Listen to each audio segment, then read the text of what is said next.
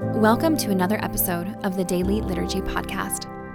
This podcast is produced by Coram Deo Church in Omaha, Nebraska, for the benefit of Christians everywhere. If you like it, please share it with others. You can find credits and source information in the episode notes. As we begin today's meditation, let's quiet our hearts and minds before the Lord.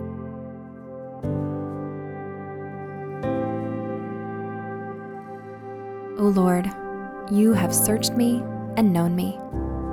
You know my thoughts before I think them. You know my words before I speak them. You know my past, my present, and my future. Awaken me now to seek you while you may be found, to call upon you while you are near, and to live a life that brings glory to your name.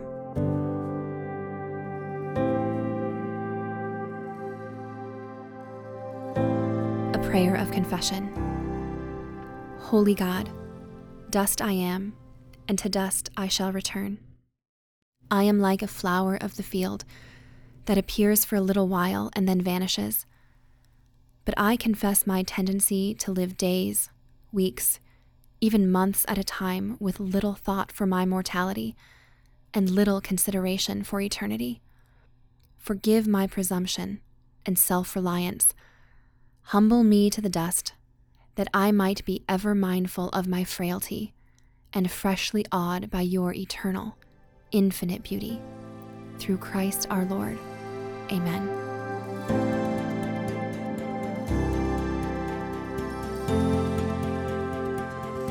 The word of the Lord from the Old Testament, Ecclesiastes chapter 1. The words of the preacher, the son of David, King in Jerusalem. Vanity of vanities, says the preacher, vanity of vanities, all is vanity. What does man gain by all the toil at which he toils under the sun? A generation goes and a generation comes, but the earth remains forever. The sun rises and the sun goes down and hastens to the place where it rises. The wind blows to the south and goes around to the north. Around and around goes the wind, and on its circuits the wind returns. All streams run to the sea, but the sea is not full. To the place where the streams flow, there they flow again. All things are full of weariness. A man cannot utter it. The eye is not satisfied with seeing, nor the ear filled with hearing. What has been is what will be, and what has been done is what will be done. And there is nothing new under the sun.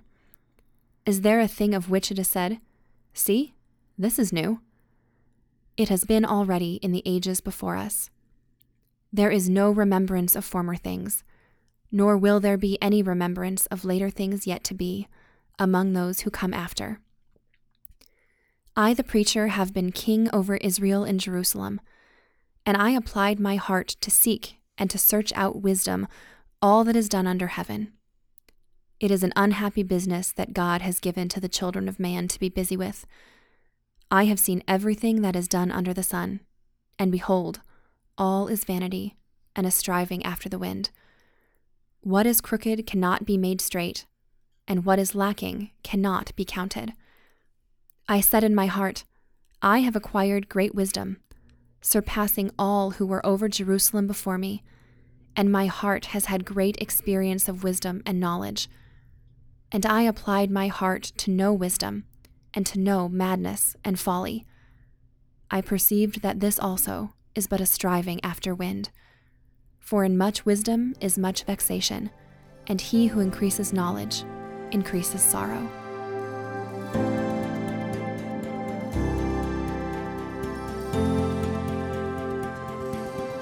And now we pray. Our Father, who art in heaven, hallowed be thy name. Thy kingdom come, thy will be done, on earth as it is in heaven. Give us this day our daily bread, and forgive us our debts, as we forgive our debtors. And lead us not into temptation, but deliver us from evil. For thine is the kingdom, and the power, and the glory forever. Amen.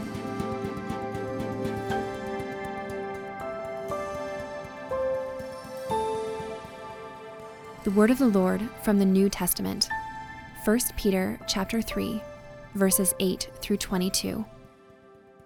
Finally, all of you, have unity of mind, sympathy, brotherly love, a tender heart, and a humble mind. Do not repay evil for evil, or reviling for reviling, but on the contrary, bless. For to this you were called, that you may obtain a blessing. For whoever desires to love life and see good days, let him keep his tongue from evil, and his lips from speaking deceit. Let him turn away from evil and do good. Let him seek peace and pursue it. For the eyes of the Lord are on the righteous, and his ears are open to their prayer. But the face of the Lord is against those who do evil. Now who is there to harm you if you are zealous for what is good? But even if you should suffer for righteousness' sake, you will be blessed. Have no fear of them, nor be troubled, but in your hearts honor Christ the Lord as holy, always being prepared to make a defense to anyone who asks you for a reason for the hope that is in you. Yet do it with gentleness and respect, having a good conscience, so that, when you are slandered, those who revile your good behavior in Christ may be put to shame. For it is better to suffer for doing good, if that should be God's will, than for doing evil. For Christ also suffered once for sins, the righteous for the unrighteous, that he might bring us to God, being put to death in the flesh, but made alive in the Spirit, in which he went and proclaimed to the spirits in prison, because they formerly did not obey, when God's patience waited in the days of Noah, while the ark was being prepared, in which a few, that is, 8 persons, were brought safely through water. Baptism, which corresponds to this, now saves you, not as a removal of dirt from the body, but as an appeal to God for a good conscience, through the resurrection of Jesus Christ, who has gone into heaven and is at the right hand of God, with angels, authorities, and powers, having been subjected to him.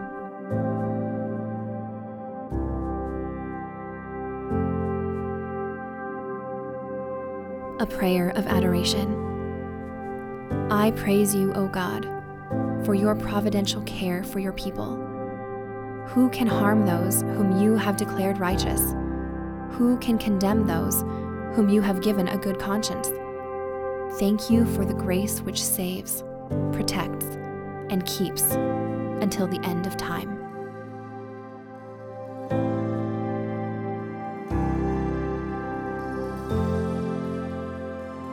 The word of the Lord from Psalm 32.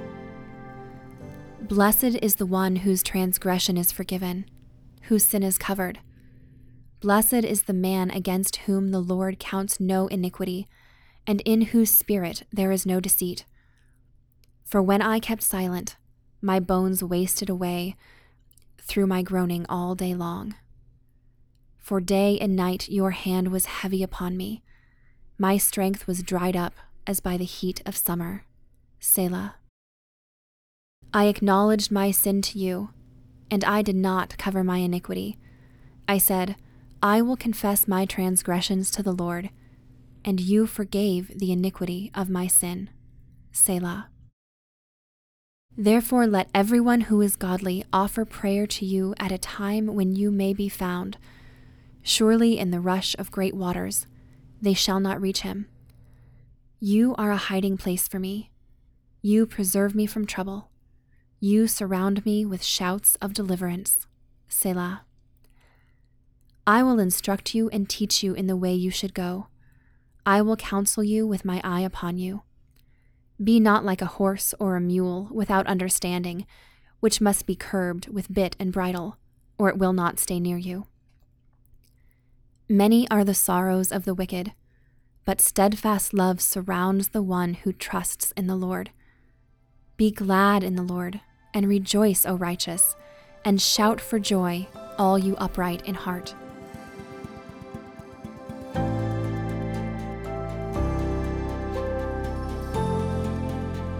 O Lord, this psalm rejoices in the relief of a conscience that's completely clear before you. I've felt the freedom of dealing honestly with my sin and knowing that it is covered.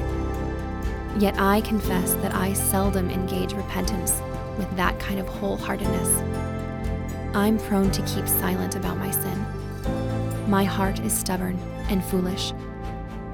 Lord, I long to live a different way, not isolated by sin, but enjoying the free-flowing communion of a clear conscience and intimate friendship with you.